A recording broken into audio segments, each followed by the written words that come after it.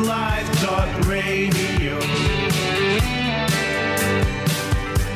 The Daytime Show. NDLive.radio. The Daytime Show. NDLive.radio. So, we are here today on the Daytime Show. I'm here, Valerie Gold, with Marlene Halliday, and we're delighted to have two candidates for the Scottish Parliament with us, two more candidates on the regional list for Glasgow, and they are candidates on behalf of the Alba Party. So I'd like to say hello to Ailsa Gray. Hello. Hi, Ailsa, and also to Michelle Ferns. Hello, ladies. Thank you very much for having us here today. We're delighted that you've found time to speak to us, because less than 4 weeks now to the elections. So could I start, perhaps, some of our listeners will know about you already through your past activities, Business for Scotland and as a Glasgow City Councillor, Michelle. But could I come to you first, Michelle, and maybe just let listeners know a bit about yourself and what has drawn you to stand as a candidate for the Alba Party here in Glasgow? I'm the youngest of 13 children, 7 girls and 6 boys, born in a place called Whitfield in the East End of Dundee. I stayed there till my early teens, moved about a bit and then settled in Glasgow when I was 16. I've lived here ever since. Initially in the south side of Glasgow, but for the last almost 28 years in the East End, which I actually love. So I've kind of just basically swapped the East End of Dundee for the East End of Glasgow, and they're very, very similar. The demographic of the people and the economic backgrounds and a lot of the challenges and stuff are very similar from where I grew up. When I was 18, I've got 4 kids. I'm a mum to 4 kids, 3 boys and a girl, ranging from a girl's 14, a boy at 17 who's away to head off to uni. We're the first of my kids to go to university, actually, so we're really proud, hopefully followed by my daughter, who's thinking that she might want to do law. Another boy at 27, and my oldest boy, who'll be 35 this year. So my oldest boy has got a very severe learning disability and is on the very extreme end of the autistic spectrum. I had him when I was 18. I guess the reason that I mention him is because so many of my choices and opportunities, and I suppose in terms of being able to earn, to be able to support my family and stuff, have been, I suppose, constrained by the fact that if you're an unpaid full-time carer, it's very difficult to earn a living, sourcing affordable childcare. The reality is I could never hope to earn what it would cost to have care for my son. And like a lot of people in my position, it meant that I spent a lot of my 20s and my early 30s living on benefits as a single parent. Fighting, Richard was diagnosed in the 80s when autism wasn't really, wasn't part of everybody's consciousness of, services are much better now. But if anybody had reference to anything, it was Rain Man. And so they thought that everybody who was autistic was, some sort of savant wandering about being some genius. And Richard was my son was definitely not that kind of autistic. He had lots of challenges to overcome. I suppose the reason that I mention all this because I think that the link between disability and poverty, the symbiotic link between the both. The fact is, if you're poor, you're more likely to be disabled. If you're disabled, you're almost certainly most likely to be poorer economically for it. I started getting involved in having to fight for services really because they weren't available in the 80s and the 90s and the early 2000s. Richard had to kind of go away out of the city for about 4 days a week when he was just about when he got to about 13 to a school in Catrin because there was no services available in the city. And that was really hard for us as a family and really, really difficult for Richard as well. Those things, I suppose, I started advocating for and mentoring other people who were facing similar situations like me, having problems, maximising their benefits, accessing reasonable housing that was fit for their needs, trying to get by on benefits, often with other kids, trying to get by on a couple of hours sleep a night. And I started to feel, I guess, that there was lots of organisations who would speak for families like mine, But when I would listen, kind of voices like ours, or people that I lived beside in the community that I lived in, were largely absent. And what you would get lots of times is like, your voice is really valued, and the data, but your lived experience is important, but the data. And I always just thought, what is data apart from a collection of people's lived experiences? The conversation about families, that the policies that you're developing should be developed in conversation with those families most likely to be at the sharp end of decisions made by parliamentarians on their behalf. So yes, I got involved with in the run up to the 2014 referendum. I should say I've supported independence, and I had voted SNP all my life at every opportunity where candidates were standing. In the 80s and 90s, they weren't always standing a candidate. So where I could, I voted for independence. That wasn't an easy time to be an SNP supporter back in those days, was it? No, it was kind of seen in, well, where I grew up in the East End of Dundee, Val Gordon Wilson was our MP. Ah, right. Okay. So it was always a kind of, it was a traditional vote for me, and he represented Whitfield in the East End. But at that time, the kind of SNP's votes were being won in sort of a rural, what we're seen as kind of more affluent areas, and the urban areas like Dundee and Glasgow and stuff where I moved. They weren't voting in huge numbers for independence. But as being a child of Thatcher, growing up under the Thatcher years, I was also very aware, even as a young child, that decisions were being made about my life by people very far away that weren't accountable to the people that lived in my country. And I always felt that was unfair. And that was probably what drove me to be an independence supporter from being a child. So I got involved in the campaign. I'd never joined a political party. I always prided myself as being an independent-minded woman, and I like to feel that everybody would have to vote. You would have to earn my vote at and that meant representing my constitutional interests, but also very much my class interests. For me, they go hand in hand. I suppose what I mean by that is every political party is a broad church, I suppose, in terms of you'll have different ideologies ranging across a party. But in the SNP, I suppose, because we're united around a constitutional question rather than a common ideology, and as we got bigger and more successful, it's always difficult to kind of keep that tight. But independence for me was always about being a vehicle to social justice, to creating a fairer and a more equal society. Independence in and of itself was meaningless unless you used it to create a better, more level playing field, as it were. So got involved, joined the SNP, just devastated, like so much of the country when we didn't vote yes, and we didn't win. But I think after a kind of week of licking my wounds, I thought, right, okay, so the only option for me is to do everything I personally can, to contribute to this fight. Started campaigning really actively, got involved with all campaigns, and there was a fair few, as you guys will remember. Holyrood elections, European referendums, Westminster elections, few by-elections thrown in there. I went to work for some SNP politicians. But again, although I was very supportive of a lot of stuff that was going on, I felt frustrated that I felt that what I would consider working class voices not being included, I think, enough in the conversation.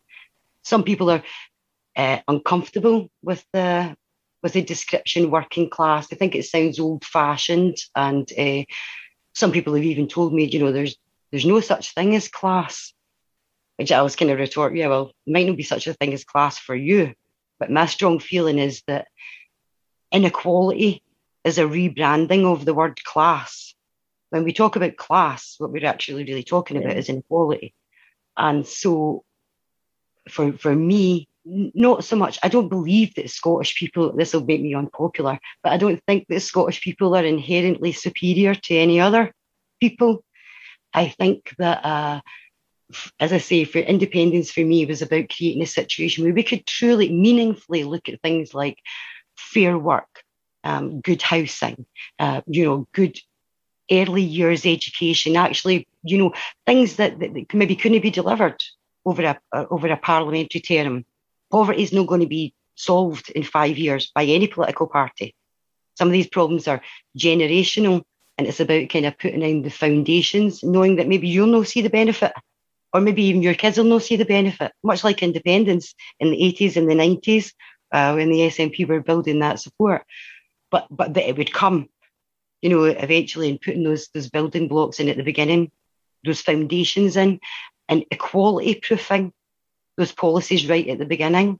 And that's something that you've worked very hard for during your time as a councillor, no doubt. I did. I was quite surprised at my decision even to stand for council. I'd always thought that elected members were people who definitely went to university, definitely, I don't know, I suppose it's not an unusual thing, I suppose, amongst working class people to assume that the voice of authority and intelligence and reason is delivered in a certain way. People don't say I, and they don't say the mora, they say tomorrow, but I speak like that. Lots of people in Scotland speak like that. I think one of the very strengths of Alba and what we're trying to create when we say we're trying to create a more diverse parliament, especially with 56% women, or women from a huge, a very diverse range of backgrounds, is yes, we've got brilliant lawyers, and we've got economists, and we've got people very experienced in project management, and what you don't have is, I suppose, a lot of people like me who've came from a background like mine, didn't really, left school very early, went to work when I could, usually in low-skilled, low-paid jobs to support my family, getting engaged in politics right up to the run up to the referendum, and starting to realise that actually that my voice was relevant. Lots of people thought the way that lots of people lived the way that I had to live, and my family had to live, and it was right that those voices were heard, because those kind of voices are massively underrepresented in Parliament. And I think for communities like the one I live in and represent, they feel that politics is something that happens to them rather than with them. So we'll come back to that in a minute, particularly to equality aspect, because that's something we wanted to ask you about. It's absolutely fascinating listening to you, Michelle. You're so eloquent about it. It's really great hearing that. And I'm reluctant to interrupt you because I'm engrossed, but I'm conscious we've got Ailsa here as well. And I thought maybe I'll come back to you in a wee minute if that's okay. So Ailsa, could I bring you in as well? And also maybe like if you'd like to do the same, just like, obviously, Michelle has told us a huge amount there, which is fantastic. But I wonder if you'd like to tell us a bit also about your background and what you bring to the Alba Party as a candidate. For sure, same city, but different background. It's fair to say, which is something that myself and Michelle have spoken about much over the past couple of weeks, that we've got to know each other and become friends, close friends. I was born in Glasgow, brought up in Glasgow, but was adopted as a baby. My biological father was a Native American working in the US nuclear submarine base in Faslane. And after a short time in care, I was adopted into a truly incredible family. My dad was a lawyer and a Labour politician, and my mother was a child psychologist. And we did have a fantastic life. When I told my father that I was following him into law, he made me read all of the high-profile miscarriages of justice cases that he could come across, so that I could understand that the law could be an ass. And interestingly enough, my parents, I went to Faslane, to the base where the women were demonstrating against the nuclear submarines, and actually not knowing about my family background at that time was a part of it.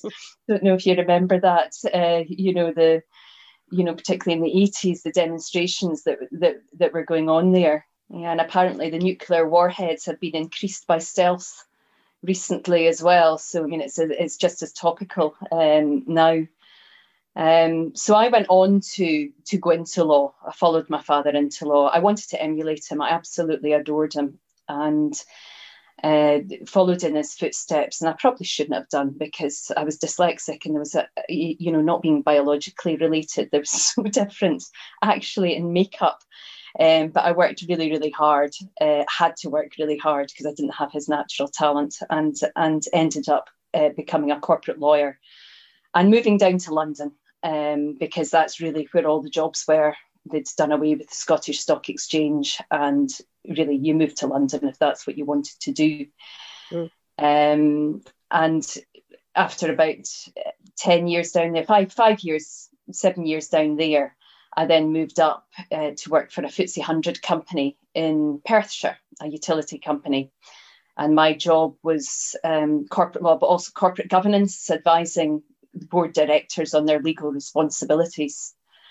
And it was there that it kind of dawned on me over the years that our economic system is rigged in favour of large corporates, and that this really doesn't need to be the case. We've got an economy in the UK that's incredibly neoliberal, and it dates back to obviously the time of Margaret Thatcher and her love affair with Milton Friedman.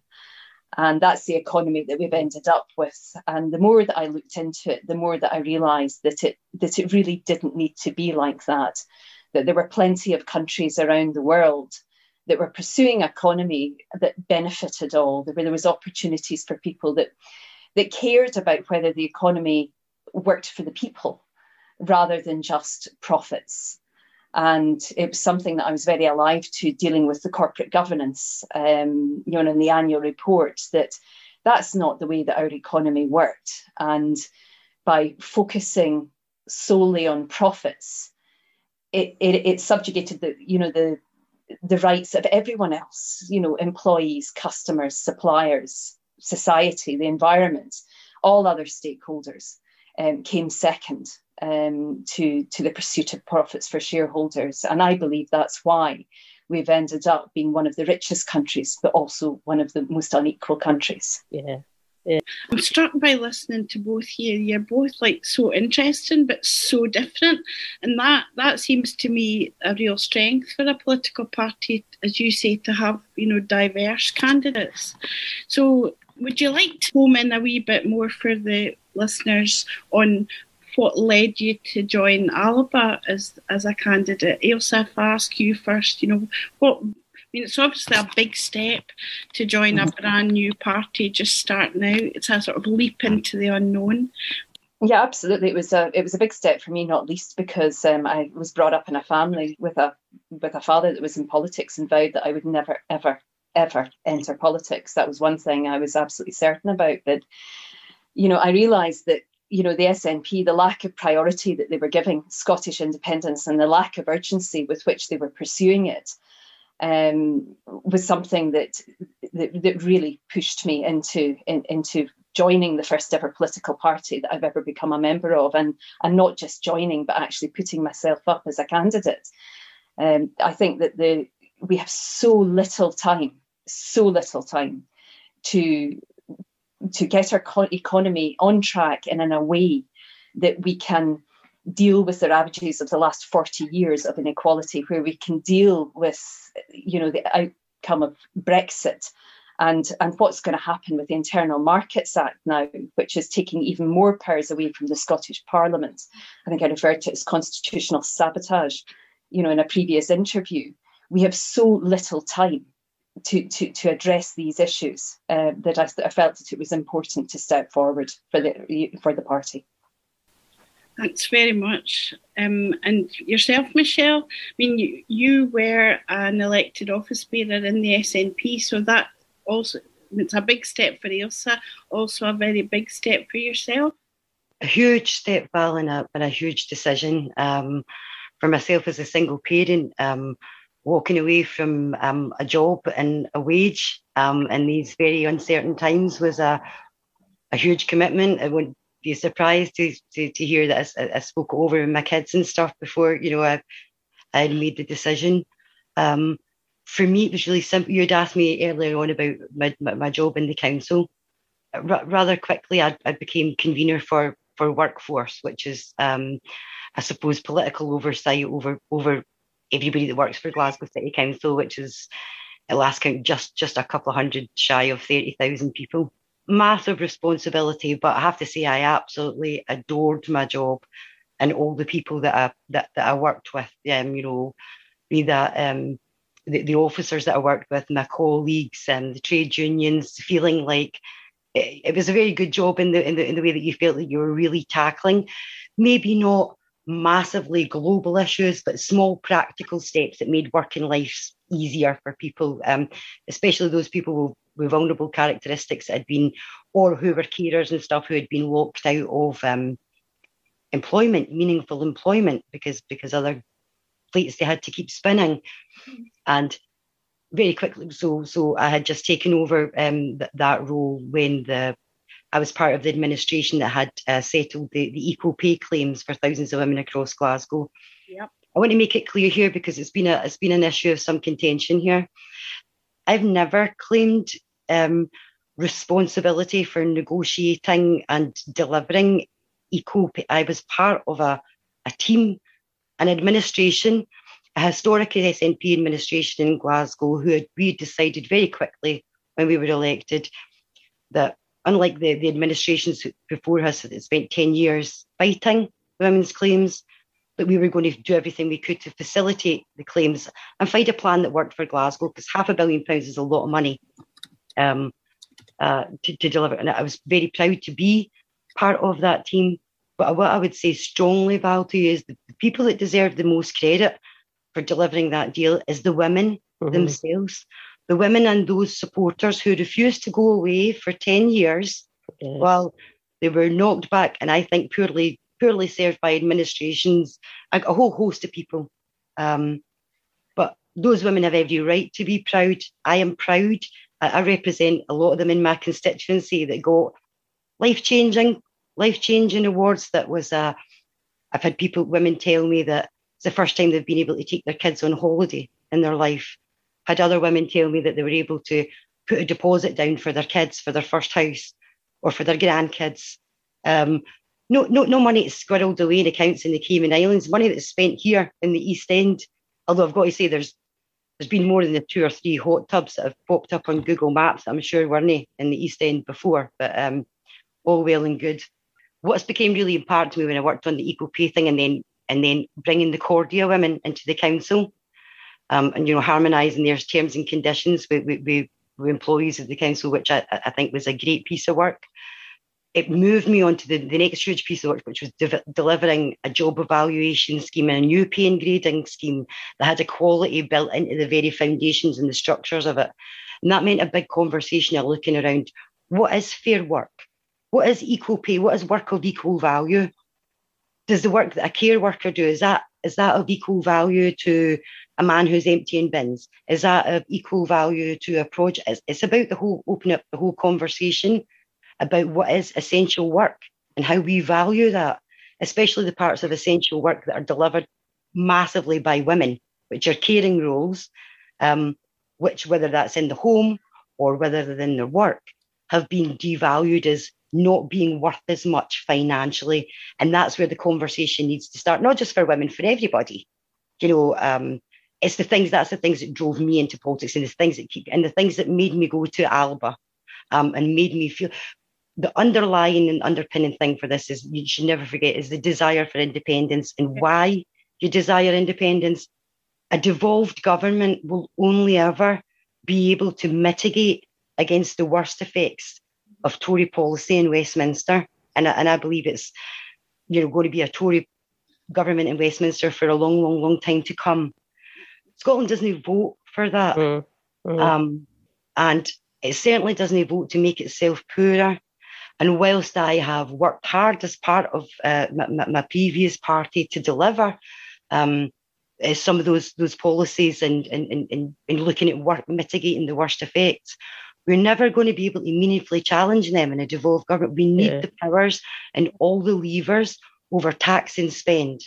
Yeah, I mean, listening to what you've been saying, Michelle, I mean, I'm I'm suspecting that you'll probably be in support of policies like universal basic income, applying well-being economics into, government decision-making. And those are exactly the kind of policies that, well, certainly universal basic income could not happen until we're independent, given that there's absolutely no chance that Westminster will ever do it. So am I right? Are those the sort of policies that, you would support? Marlene, it's almost as if we've met each other before. Yes. I am massively in favour of a universal basic income, not surprisingly. Why am I in favour of that? Because it's a bit like we were talking about before about inequality in class and the labels that we put on people and how people are uncomfortable with those labels. What universal basic income means to me is about delivering dignity. I don't want to be referring families to food banks, families that are both working. How abhorrent is it that we live in a country where you have families with two parents in work that can't afford they have to decide between putting money on their electricity meter or buying a dinner, buying a pair of shoes or some disaster happens, like your washing machine breaks down, things that they're a real crisis for a lot of families who are hanging on by their fingernails.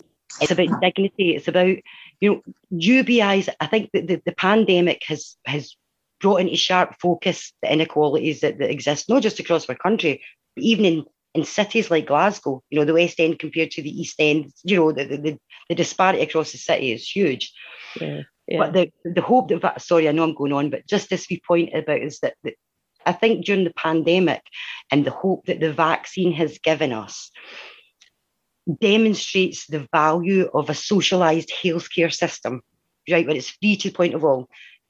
There's a vaccine available, everybody gets it. Doesn't matter what economic bracket you live in or what part of the city. If you need it and you're vulnerable, you get it. The same principle applies to UBI. If we're able to provide a socialised healthcare system, there's no reason why we can't provide or preside over in an independent Scotland a socialised welfare system that says, right, here's a safety net that nobody gets to fall below, right? There'll always be a society where some people have more and some people have, but we won't let you fall below this standard. Mm-hmm. You're entitled to food, PD. You're entitled to... Yes, and indeed. And I mean, it would take people away out of that situation where, if you're only a week's wage packet away from having to use a food bank, or as you say, something like the washing machine breaks down, that puts an incredible amount of stress in people's lives, and to be able to do something to mitigate that would just be a fantastic reason for us to be independent and build that kind of society. Well, the main reason I would say, Marlene, is to build that kind of. We talk a lot about what kind of society we want to be.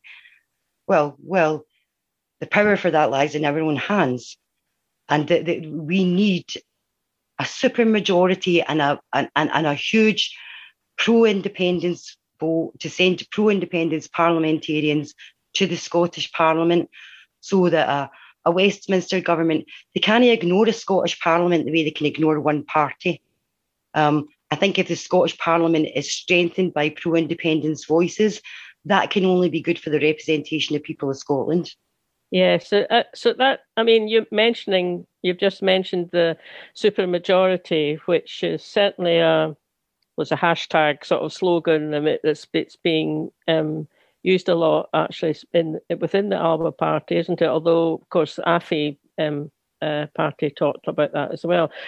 I mean, I know it's only just over 2 weeks, is it, since the Alba Party was launched, but how are you feeling now about how the campaign's going? Really energised, to be honest, and really hopeful. I think Alex Salmond has mentioned before about a kind of what we've talked about in the Alba Party and amongst the candidates is very much feeling that spirit of 2014. It doesn't feel like a kind of top-down campaign. It feels like we're giving voice to what lots and lots of people are feeling, which is frustration with the length of the process of actually becoming independent. We are not, I understand the arguments that people make about a majority for the SNP, and in fact, the Alba Party is promoting that you give your first vote on the constituency list to the SNP. What we would like to see is a parliament strengthened by as many pro-independence voices as possible. I suppose what the super majority offers us, as I've said before, is that I think speaking with the voice of a Scottish Parliament puts really much more weight. We've heard lots of discussion about, Boris Johnson won't be able to ignore the will of the Scottish. Well, Boris Johnson has been ignoring the will of the Scottish people for a long, long time, Marlene. Yeah. For me, the best predictor of future behaviour is past behaviour. Now, I don't need to be a psychic to see that Boris Johnson is not going to give Scotland a Section 30, because Boris Johnson tells us once a week himself he's not going to give us a Section 30. Yeah, exactly. Can I just bring Ailsa in? Ailsa, how are you feeling, about how things are going so far in this campaign? Again, enormously energised. We are all being involved in the drafting of policies. We're all being involved in the drafting of policies. We're all being included in that, and that's incredibly exciting, because we've all come from very different backgrounds, very different life experiences, and coming at things from a different perspective, and it's producing great policies, because we are viewing our policies as you would. We were an independent country, and I think the SNP, when they get into power, we're talking about having, an inclusive growth economy. That's one of the reasons why I supported them and why I agreed to go on the board of an economic development agency, because of these inclusive growth policies. But they've rowed back in them. They then had this Sustainable Growth Commission report, which is akin to a banker's charter, to be quite honest. And the only way that we can achieve the policies that Michelle was talking about is through independence, through achieving a supermajority. I ask him, you're both very strong women. It's great to see Alba has got more than half of the candidates are women. I think of all the political parties, I think you've got the highest percentage of women candidates, about 56. And I was interested to see at the weekend, there was a women's conference with different themes. Interestingly for me and Marlene, one of those was older women, which doesn't often get much airtime or publicity. So I wonder, we'll come to you first this time, Ailsa, and then to Michelle. Did you want to say a little bit about how you found the women's conference at the weekend? Deeply moving is probably the way that I would describe it. I've not been as close to many of these issues as many of the women that are candidates, within the Alba Party, and so I was sitting and observing and listening to what they had to say and the wonderful speakers that they had at the conference, and it was an open, friendly, safe place where many women whose voices had not been heard for an awful long time were being heard in a sympathetic manner. Michelle, I don't know whether you'd want to add on anything to that. Absolutely, I would say everything that Ailsa says there, and probably add on, yes, inspired, moved and exhilarated. I think the women who were there very much fed off that positive energy of, I've seen a lot of comments and stuff on social media, but what I've yet to see is any negative comment from any woman who was there. All I've heard from women who were there, that they found it a supportive, warm space. You specifically asked about older women, and I think that's a really key point to raise, because I think older women's voices are often cancelled out of the conversation, which seems for a pragmatic view, a massive waste of resources. I probably would count myself in my 50s as being an older woman myself these days, but still being the youngest of 13, my sisters and brothers still refer to me as the Baron, which is highly endearing, given that I've got a grandchild of my own. But yes, I think that we're all a collection of our lived experiences, and you know, the idea that we've got these older women with a wealth and such a, as Ailsa's mentioned, such a diverse background of skills and experiences that they can bring to the conversation and to our policies and to the development of our policies. It was incredible that so many women were shocked by the fact that we'd made a space for older women to have a say. You know, that just seems to me a given. Certainly my big sisters would all agree that I don't know what I'm talking about until I've spoken to them first.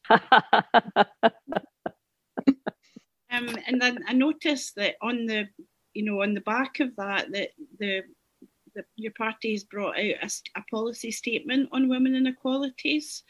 Have you got any comments to make about that at all, either of you? So do you want to go first? Ailsa? No, I can't remember Tasmina's quote, which I just think encapsulates it so wonderfully, Michelle. I think that's all I would have to say. And of course, at the top of my dyslexic brain, I don't remember what Tasmina's quote is, but it's just encapsulates the whole day and everything. So I wish I had it at my fingertips. I've got a statement here from the very end. It's at the very end. It says, Alaba acknowledges that no single protected characteristic is more virtuous or more worthy of recognition and safeguarding than another. They are all fundamentally important, each on their own and as a collective. I'm not sure if that's the one you meant. Absolutely. I couldn't say it better myself. And completely non-controversial, you'd think.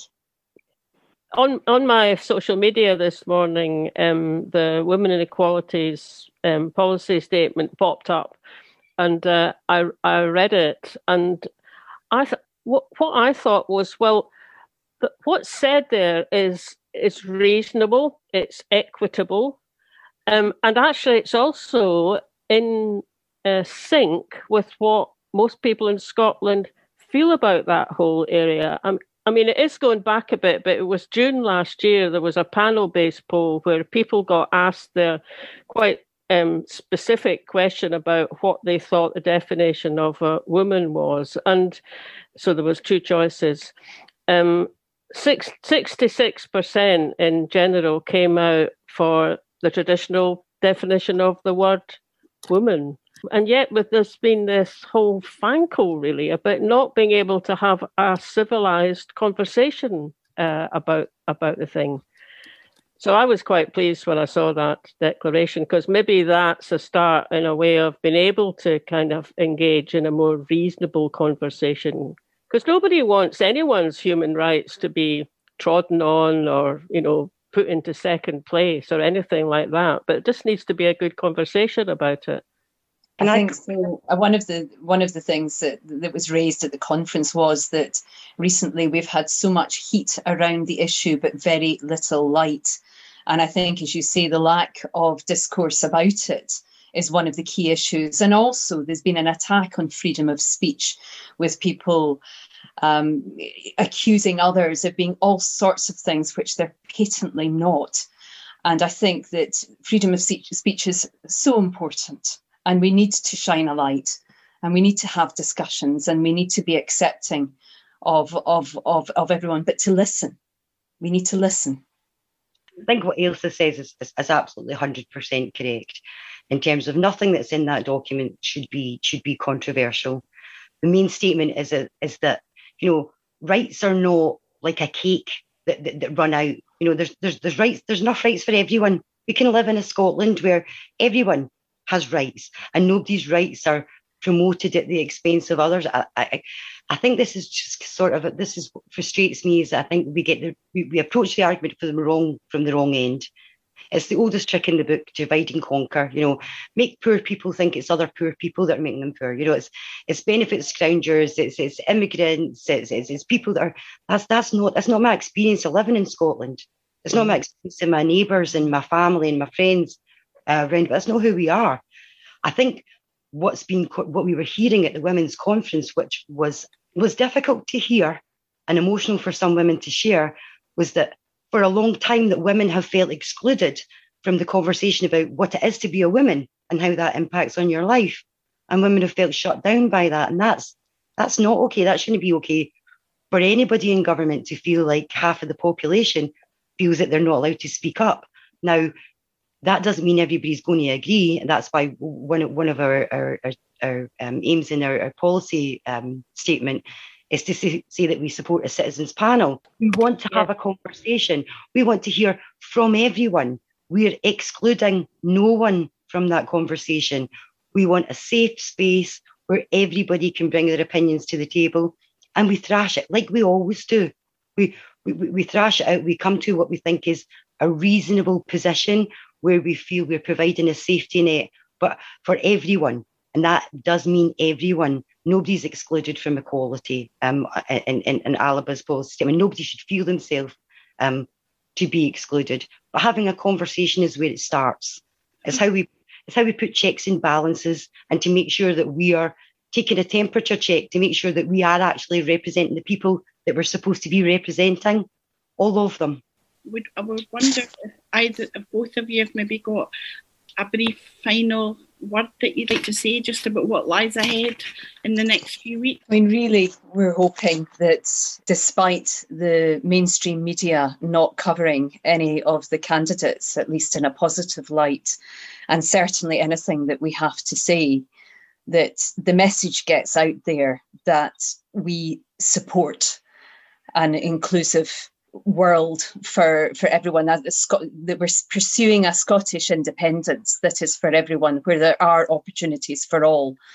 And the only way that we can achieve this is with a supermajority, a pro-independence supermajority, because then Boris Johnson is not facing down the SNP, he's facing down a pro-independence parliament that's been put in power by the Scottish nation. And I think that's really the point that I would like to get across.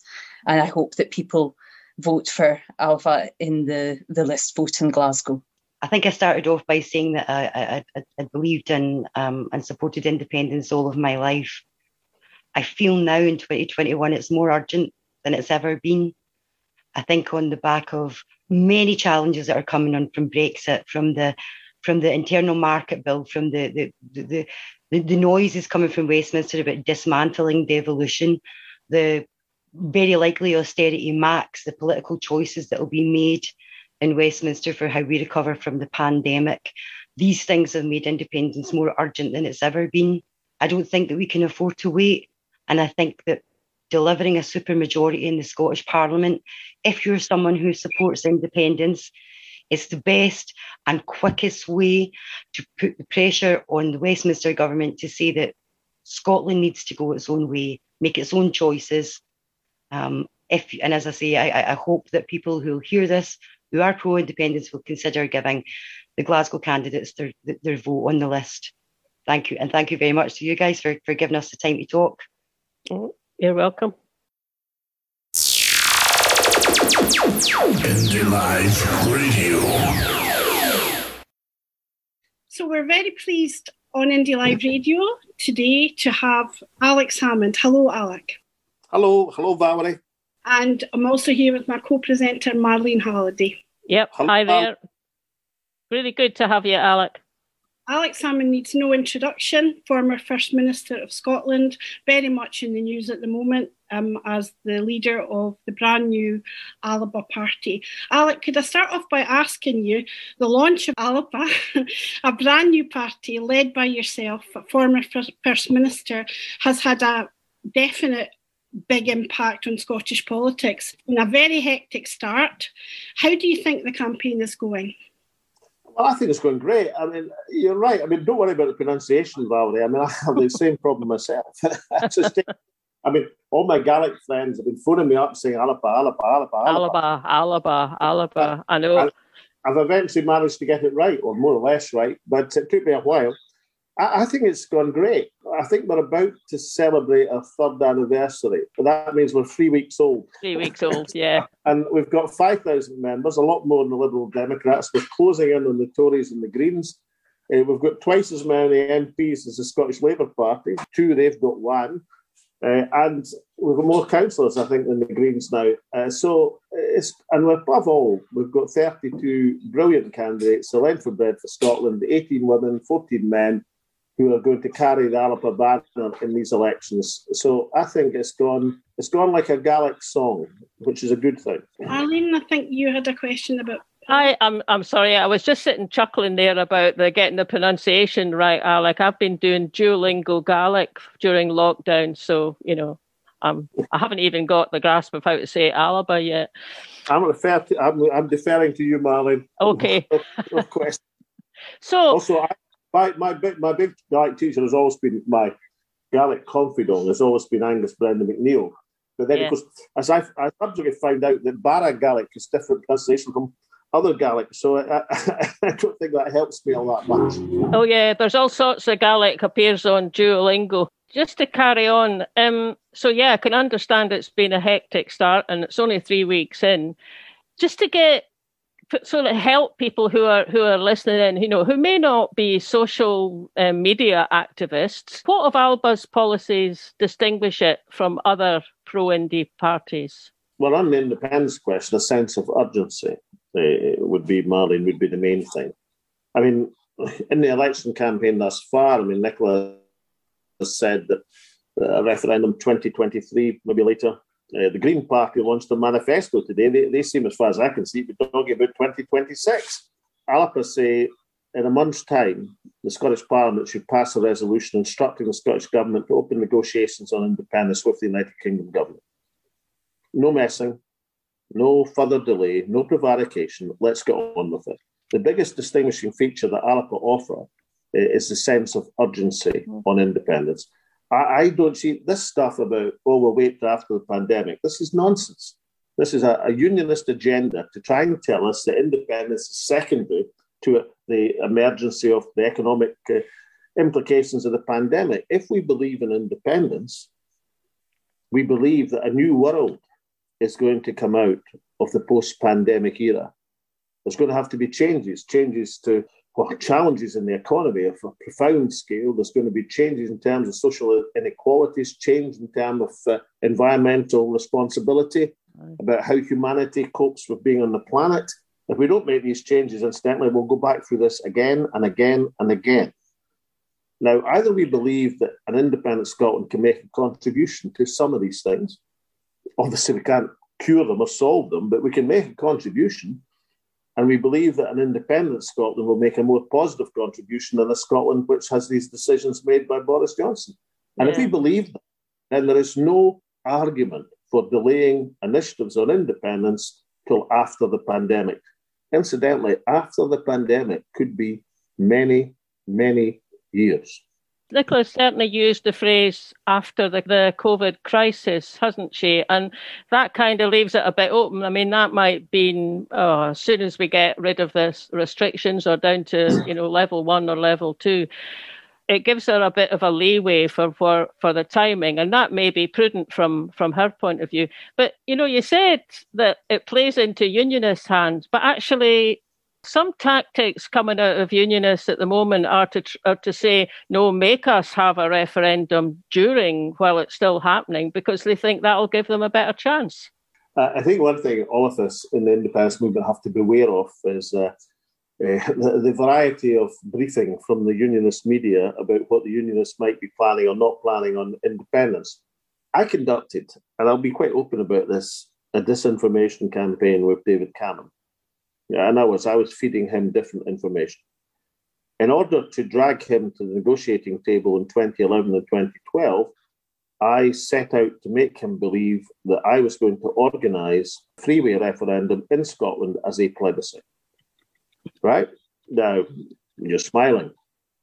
I know for a fact that Downing Street came to believe that was my plan. I won't tell you all of the instruments and devious manoeuvres I made to make them believe it. But I will just say I'm just smiling because of the cunningness of it. That's why I was smiling. Well, but eventually, David Cameron thought he'd had a great negotiating try by persuading me reluctantly to accept a single-choice referendum, yes or no, and handed me control of the ballot, the timing, the question, the franchise, everything I could possibly want. Because I now confess to all independence supporters listening to this broadcast, I always wanted to have a yes-no question for independence. I wanted independence to be on the yes side. I wanted the timing to be after the Commonwealth Games, and I wanted to extend the franchise to 16 and 17-year-olds and European citizens. I wanted to do all of these things. And because I managed to make David Cameron believe that I was trying to manipulate a three-way preference ballot organised by the Scottish Parliament, that was one of the things that convinced them to go for a yes-no and allow the Scottish Parliament to organise it. So in politics, sometimes you have to create a smokescreen. And believe me, the idea that unionists are about to concede an immediate referendum is one such smokescreen from unionism. We'll have to drag a referendum or another electoral test, because I am not of the view that a Section 30 referendum is the holy grail of electoral tests in which the independence movement should be judged. I negotiated the Section 30 with David Cameron because I thought that was the best route forward for Scotland.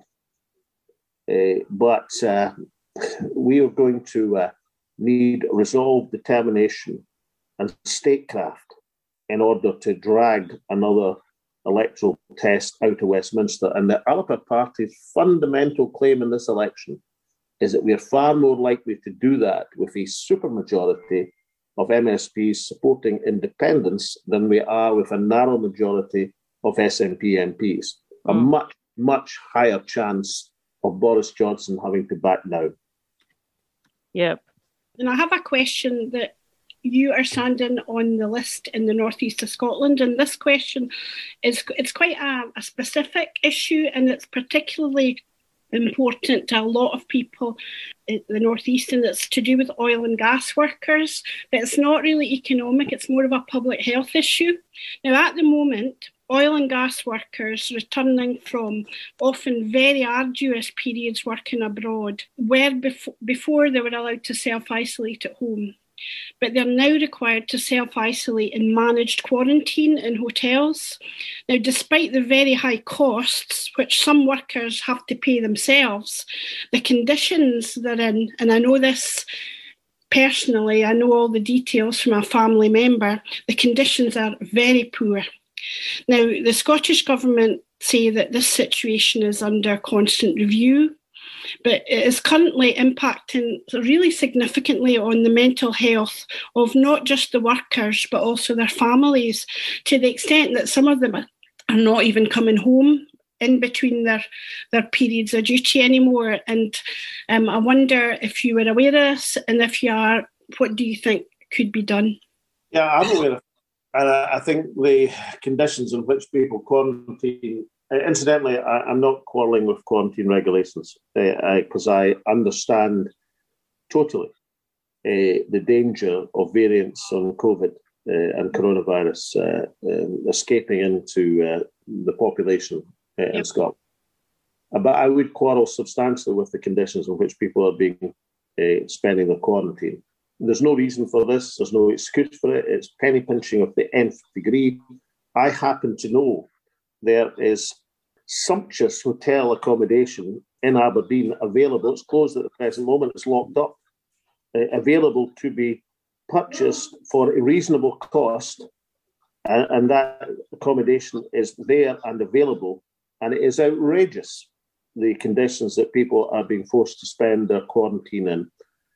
When such accommodation for a marginal additional cost would be available, would have all the mod cons and facilities. Believe me, I know the hotels that are closed. I opened some of them, incidentally.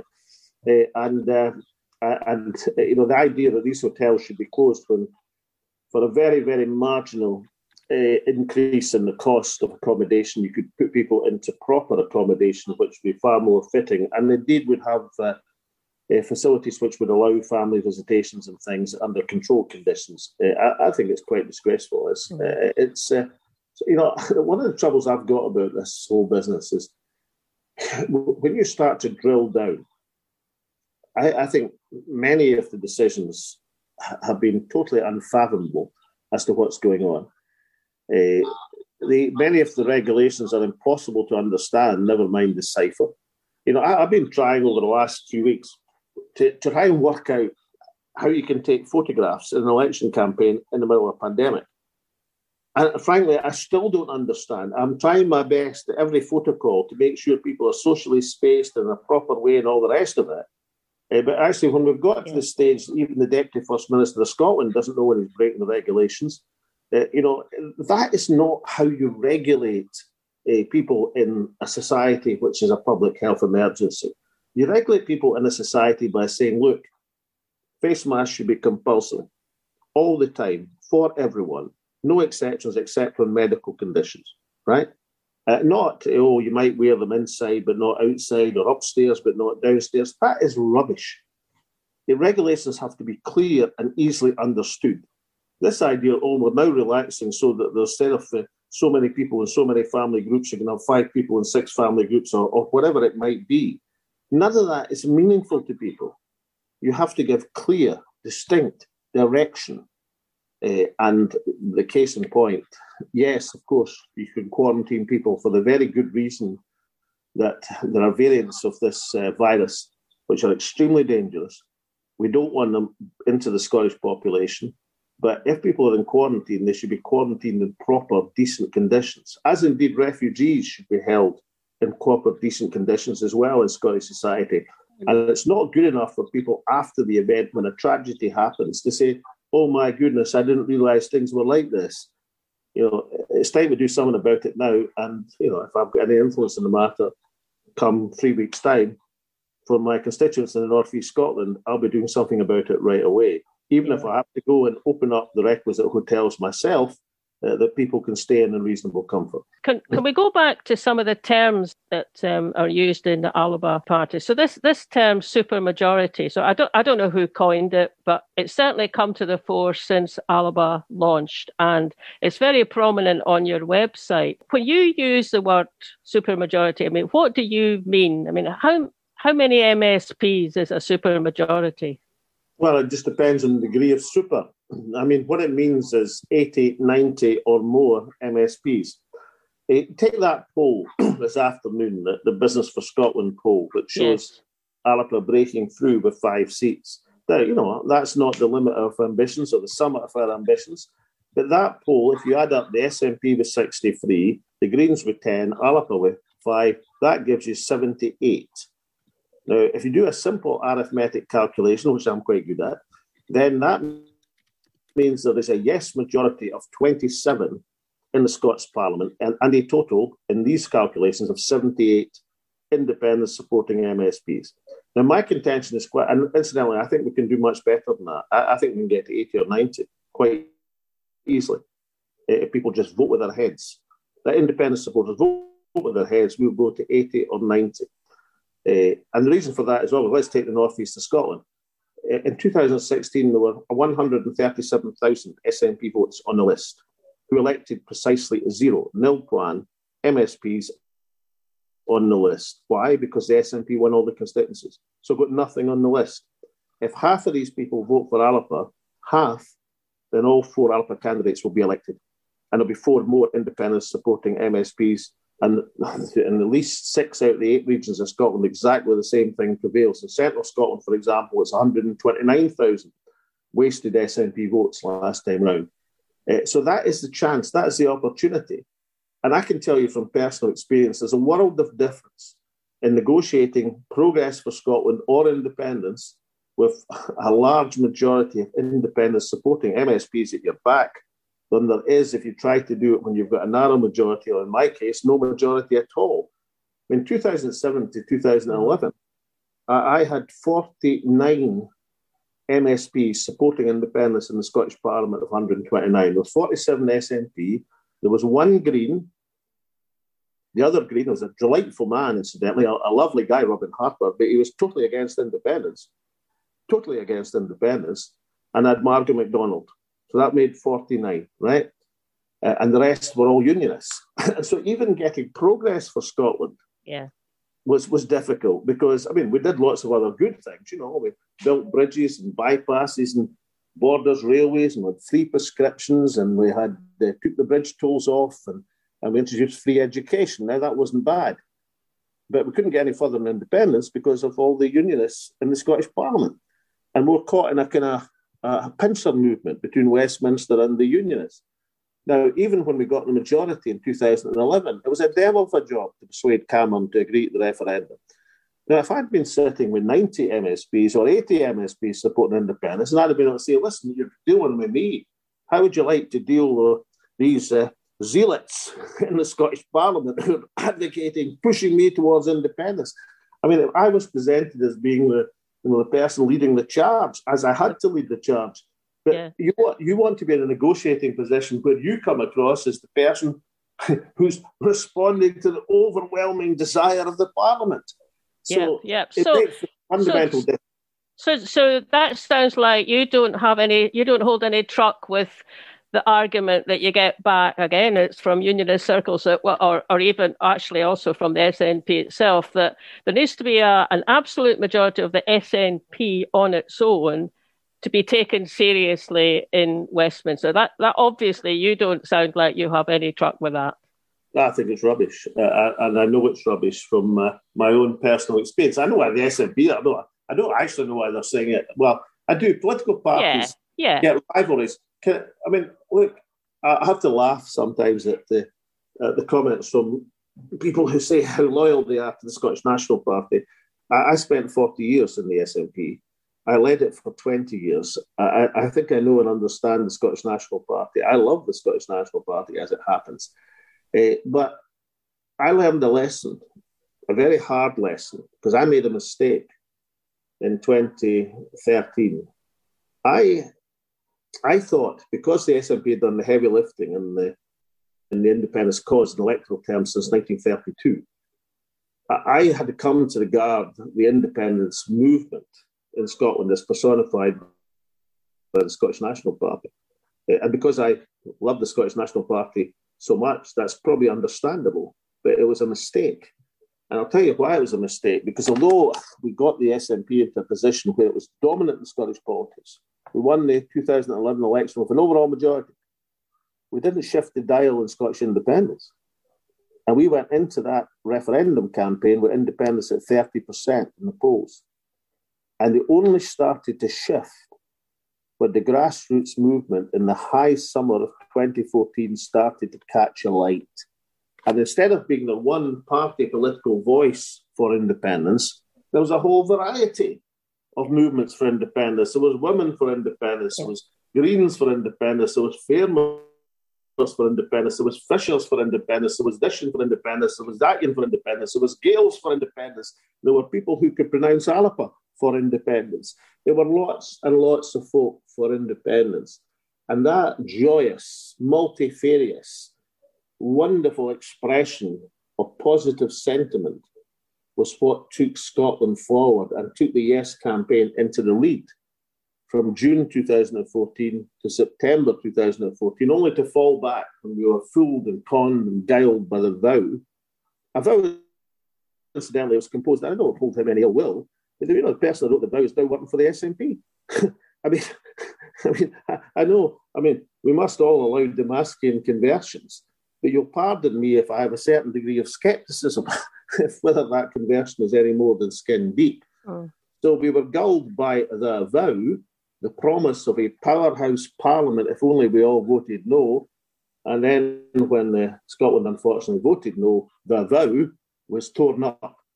And I didn't hear a cheep from that person I've referenced who actually wrote the thing, who was editor of the Daily Record at the time, and now mysteriously has emerged as working for the Scottish National Party. Well, you pardon me if thinking perhaps with 40 years experience, 20 years as leader, I probably know the Scottish National Party a bit better than the erstwhile editor of the Daily Record. So when I read his tweets and impressions of how interested he is and committed he is to the SNP, what I think to myself is, right.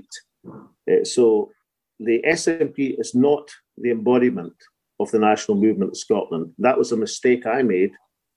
I don't intend to make it again. And the cause of independence will be strengthened if there are a number of parties arguing independence from a number of points of view, comprising that supermajority, which actually has a chance of facing down Boris Johnson, as I had to face down David Cameron in 2012. Yeah. I mean, it's really interesting hearing you say that and characterising it as a mistake, Alec. And you probably saw you were getting lots of nods from me and Val as you were saying it. And, everyone voted yes in 2014. I mean, we remember what it felt when we woke up the next morning and, don't want that to happen again.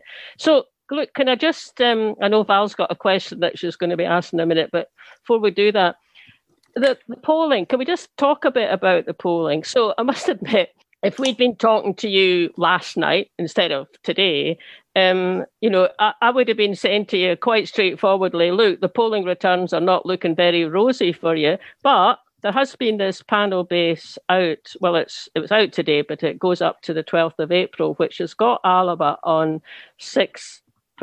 And actually, the previous panel-based poll, which was back in the 1st of April, also had Alba on 6%. So maybe there's a wee bit of something going on there. But, it's there. And that gets you to, even though that hasn't gone up over the 12 days, actually that does get Alba on the cusp of what's needed to get list seats. But it's still a big ask, isn't it? I mean, you said at the beginning, this is your 3rd anniversary because you're 3 weeks in and there's only another 3 weeks left. Have you maybe left it too late in launching Alba? No, not at all. I had an auntie, back in Livegate, back in the day. And every time I spoke to Auntie Abby about independence, she'd say, we're not ready yet, son. And she was a wonderful woman, a great auntie to have. She fed me Lucozade and beans and toast whenever I wanted it. But in terms of independence, she always said, Auntie Abby said, we're not ready yet, son. Now, there is a streak of pessimism, imbued pessimism in the Scottish character. But there's also a streak of hopeful optimism. This is not difficult. This is arithmetic. If half of the SNP list votes vote for Alba, then all 32 Alba candidates will be elected. That is what will happen arithmetically. And the loss of SNP seats will be next to nothing. In most regions of Scotland, nothing at all. In the northeast of Scotland, in central Scotland, in Lothian, in Glasgow, nothing at all will be lost for the SNP. Everything will be gained for Alba. And the more seats that Alba have, the more urgent will become the cause and quest for independence. Therefore, it's in the people's hands. There is very little, if nothing, to lose. There is everything to gain. And therefore, is it too late? No, it's not. It's just a matter of getting that message across. Right now, my estimation is about 20% of the former SNP list votes are going to vote for Alba. And the only reason it's at 20% is the other ones don't know about it. I think we'll get that to 50% in 3 weeks' time as we get that message across. This is a three-line conversion. Well, I'm saying to folk in the Broch, and we canvassed it last Thursday night, I said, 137,000 SNP votes got nothing. 2, if half of you switch to Alba, all 4 of us will be elected. And 3, when we are elected, we're pushing forward on an immediate independence agenda with a sense of urgency. It's a three-line conversion. And I'm telling you, more than half of previous SNP voters, some of whom a bit disillusioned, it would have to be said in the Broch, some of whom had tinkered with other parties because of the European issue, more than 50% said, right, we're switching to Alba. So that is the message to get across. We get it across. We're cooking with gas and we'll take some stopping. I ask you, you touched on media there. You mentioned former editor of the Daily Record into an interview you were doing on LBC with Ian Dale earlier this evening. We're recording this interview on Wednesday evening for Friday's programme. And I noticed that you mentioned the fact that you were glad to be on LBC because you weren't getting access to other media. I wonder if you'd like to comment on that. I didn't catch all of that because the sound cut off. The question was about the current lack of coverage that you'd be permitted on the media. That was what I was trying to say. That's the bit that I didn't hear. So, if I was to say what's the single biggest obstacle in this campaign, it would be BBC Scotland, right? And I'm not surprised, of course, because incidentally, the BBC, in one of the very, very few interviews they've deigned to give Alba, over the course of this campaign asked me if they thought that President Putin had interfered in the referendum in Scotland in 2014. Actually, President Putin was invited by David Cameron to intervene on the no side in 2014 and declined. Now, I don't know if he did or didn't, but I think the evidence is he didn't. But I do know the BBC intervened in the 2014 referendum, and the high Hegians in the BBC were part of the no campaign, as far as I'm concerned. So I won't be lectured by a state broadcaster like the BBC in the pocket of the British establishment about who or who didn't intervene in an election. And of course, the blackout by the BBC of Alapa in this campaign is not just a major problem for us, it's a major problem for democracy. These people have no regard in the slightest for Scottish democracy. And anybody who tells me that the BBC is anything other than an instrument of the British state cannot have looked at the record in Scottish politics in recent history. Now, let me just paraphrase that by saying I am not claiming that every BBC journalist is a signed-up British state operative.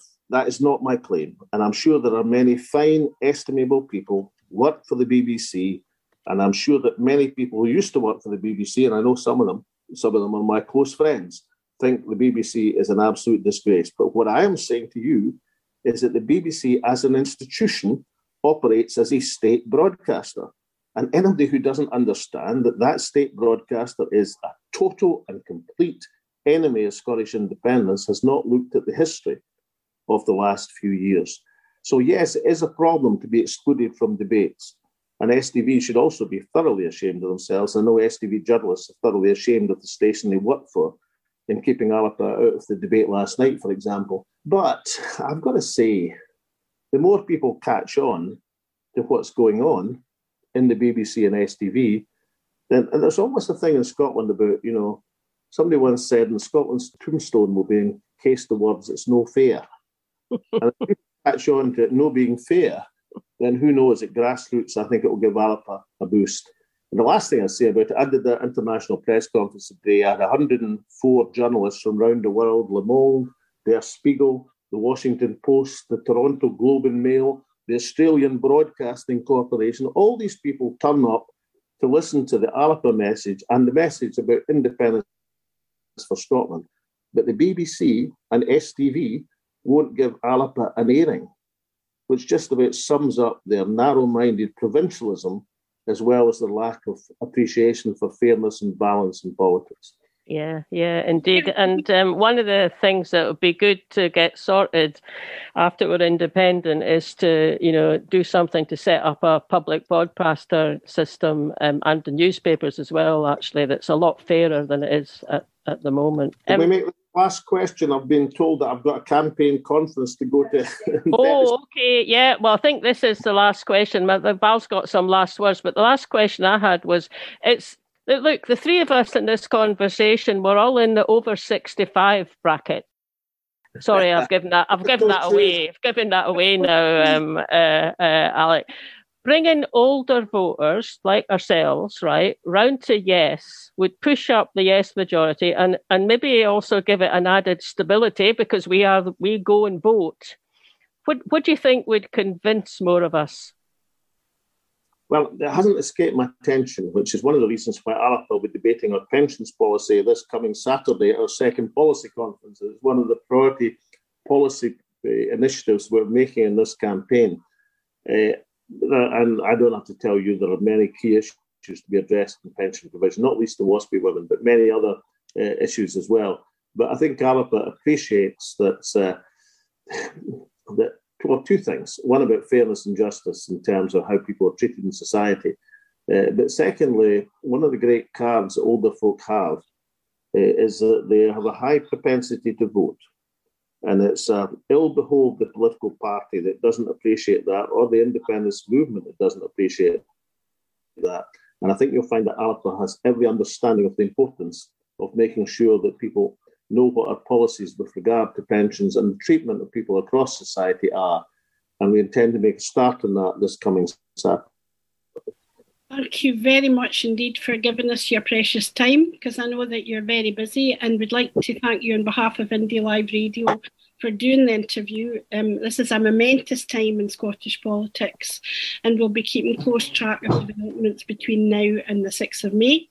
And I'd just like to finish off by saying that here at Indie Live Radio, we believe that all independent supporters, regardless of party allegiances, should be working as hard as we can towards the shared goal of an independent Scotland.